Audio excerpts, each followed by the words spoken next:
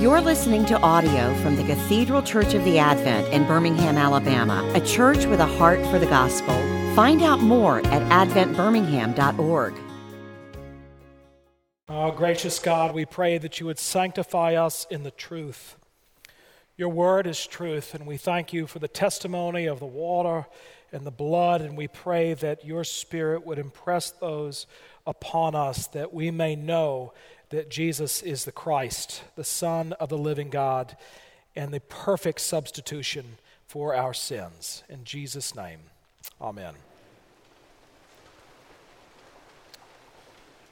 We come to the end of our series on 1 John, and here we are in chapter 5, and it's a bit of a confusing passage, so I would ask that you might want to follow along in your bulletin or on page 1023 in your pew Bibles. And John is wrapping up his letter, and he says to us, I write these things to you who believe in the name of the Son of God, that you may know that you have eternal life. That's his point. That's what he's been trying to convey throughout the entirety of this letter. And he especially wants us to know that we can have Christian assurance from God that we belong to him, that we can be assured of eternal life, that it's possible for believers to have the forgiveness of sins and the power to live the Christian life, and also to enjoy the assurance of our salvation.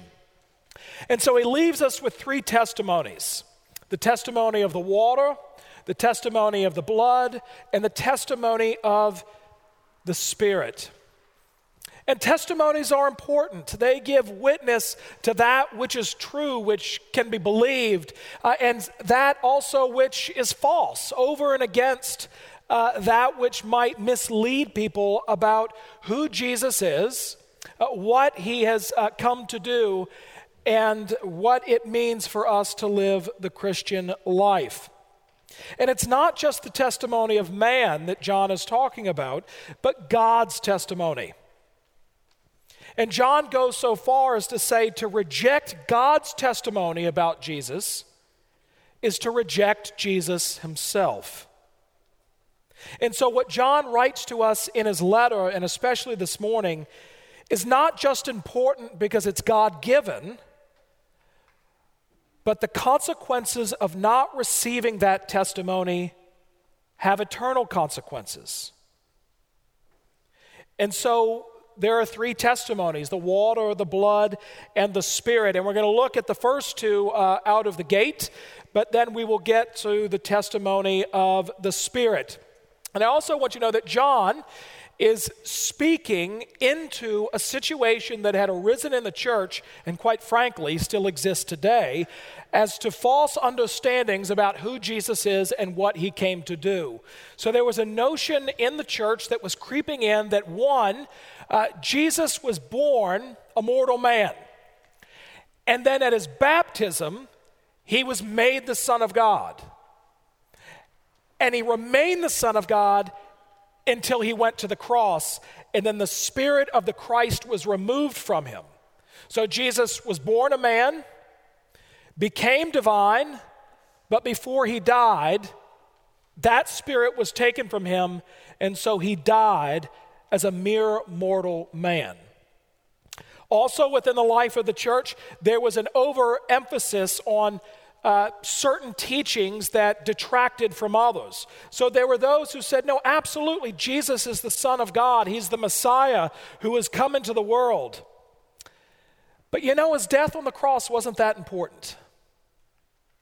And still others who may have said the death on the cross is really important, but it really doesn't matter how Jesus came into the world and who he really is. And so John wants us to know that there are three things that testify to the truth of who Jesus is and what he's come to do.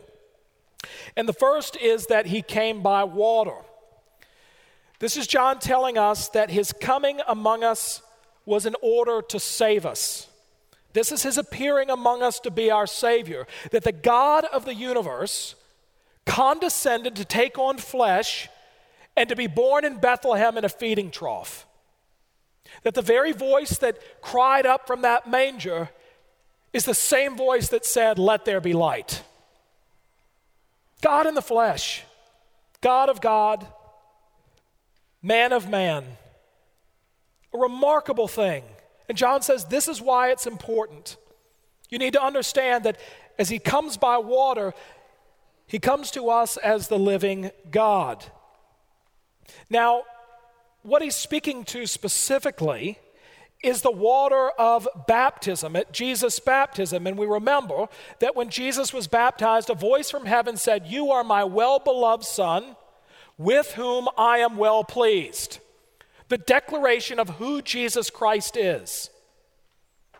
That's what it means that Jesus came by water. It testifies to who he is.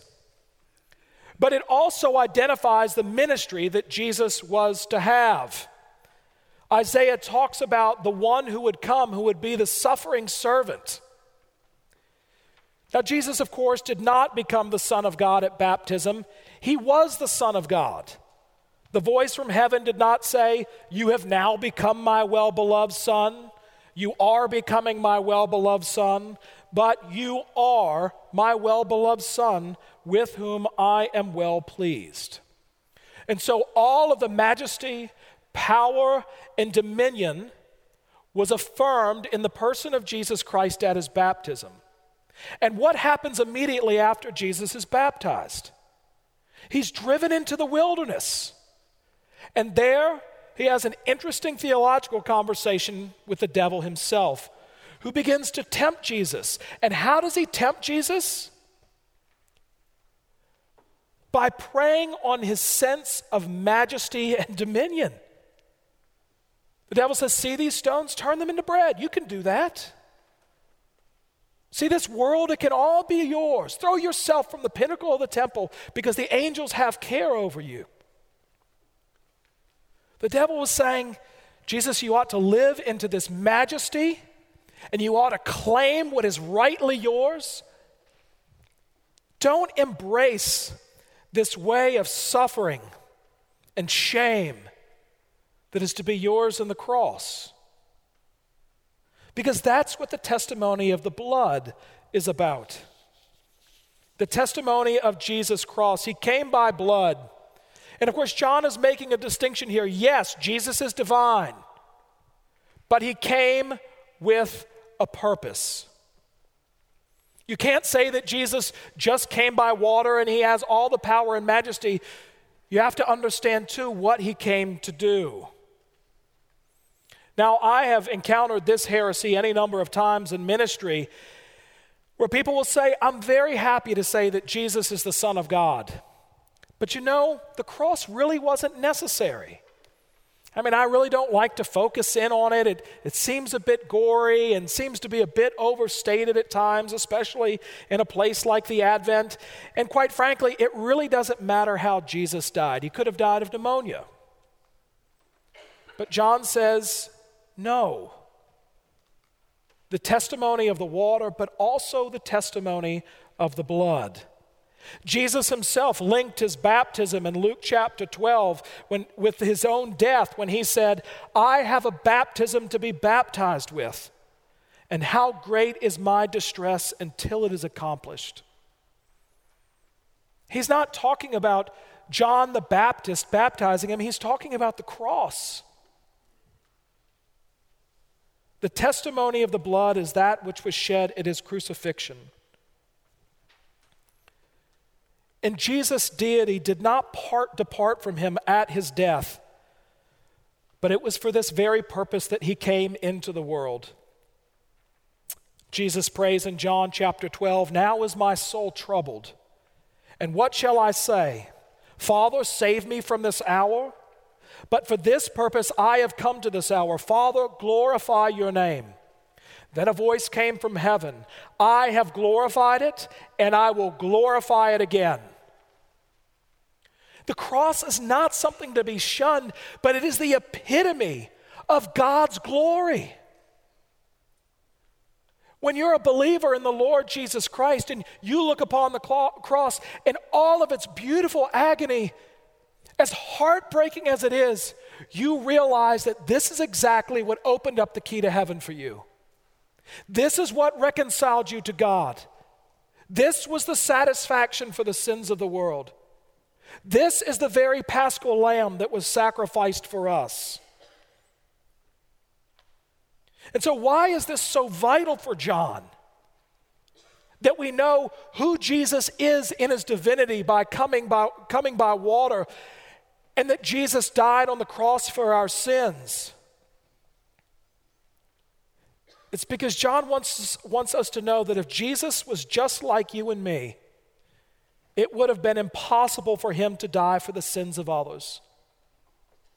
The cross would have been the result of political circumstance.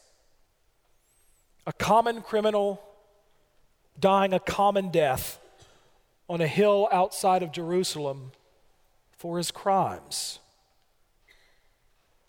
But with the testimony of the water and the testimony of the blood together, we behold the Lamb of God and say, surely this was the Son of God.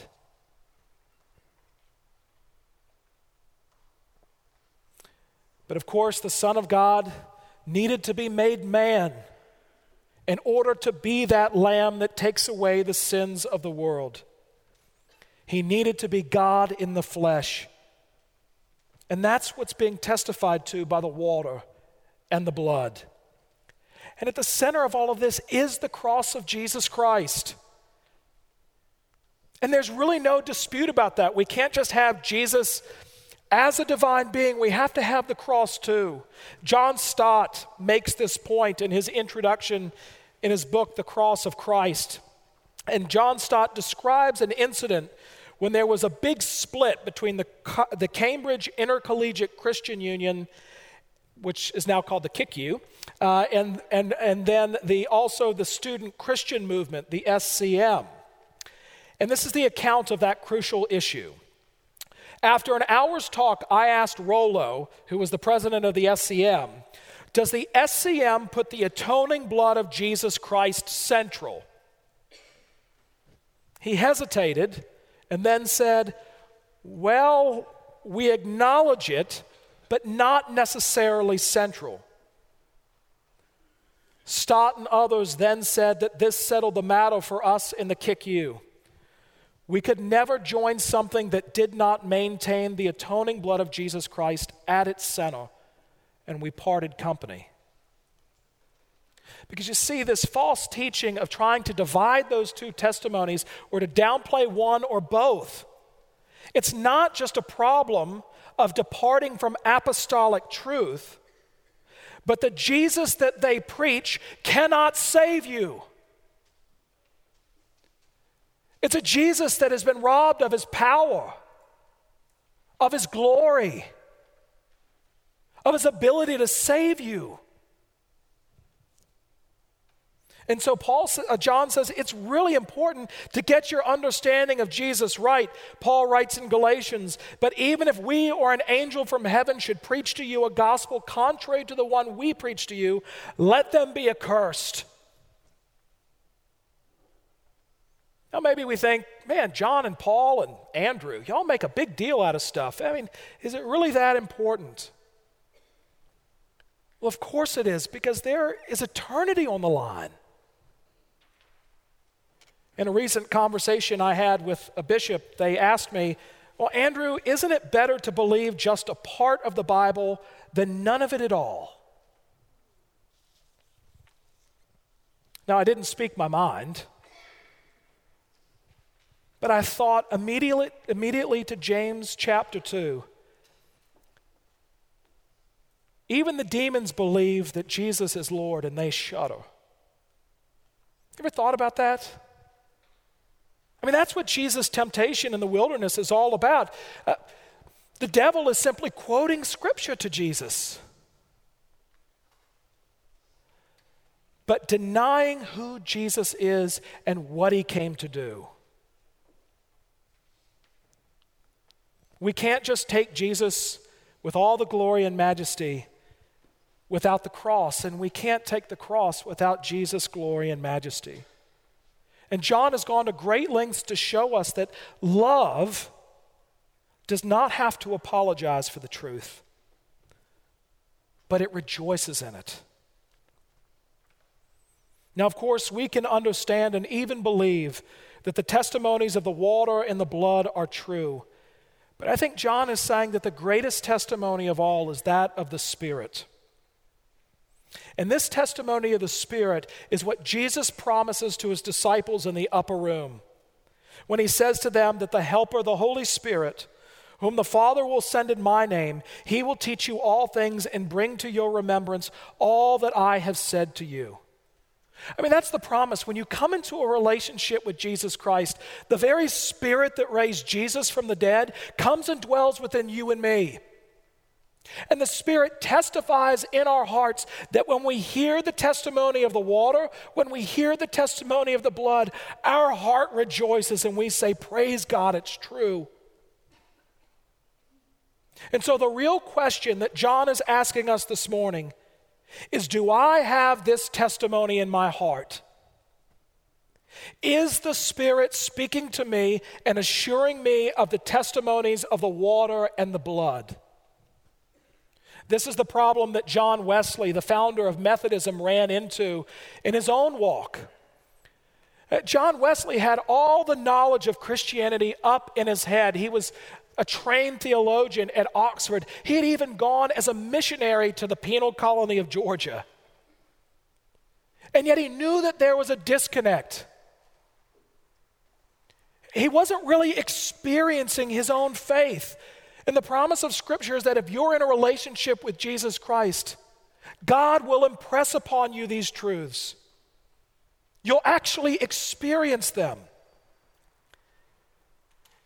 And that happened for John Wesley, and this is what he writes in his own journal about his own experience. In the evening, I went very unwillingly to a society in Aldersgate Street, where someone was reading Luther's preface to the Epistle to the Romans. About 9:15, while he was describing the change which God works in the heart through faith in Christ, I felt my heart strangely warmed. I felt I did trust in Christ alone for salvation, and an assurance was given me that he had taken away my sins, even mine, and saved me from the law of sin and death. This is the work of the Spirit persuading us that the testimony is true. Do you have the testimony? That's the great issue.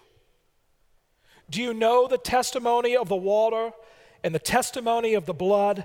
But above all, do you have the testimony of the Spirit of God? Now, you may be sitting there this morning and saying, Andrew, I've never had my heart warm that way. And I long for that. Where am I going to find that? How does this happen for me? You will find it as you read the pages of Scripture and you hear God's word preached. As the Spirit takes the things that belong to Jesus Christ and shows them to you.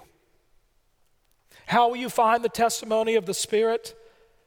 By listening to the testimony of the water and the blood, so that when you hear who Jesus is and what he has done for you, like Wesley, you find your heart strangely warmed. You have Christ. You have the forgiveness of sins. You have the assurance of your salvation in him, and you know that you have eternal life. I pray this morning that you know the testimony of the water, who Jesus Christ is as the Son of the living God, and the testimony of his blood, which has been poured out for you for the remission of sins. And that those truths are confirmed in your heart by God's Spirit. Let us pray.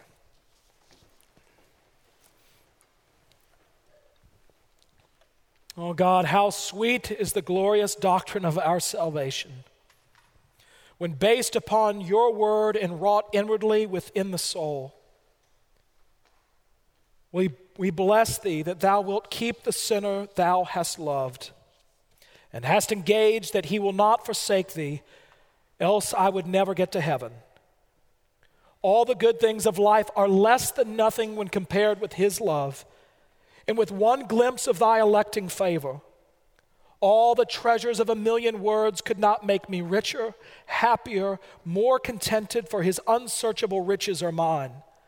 One moment of communion with him, one view of his grace is ineffable and estimable.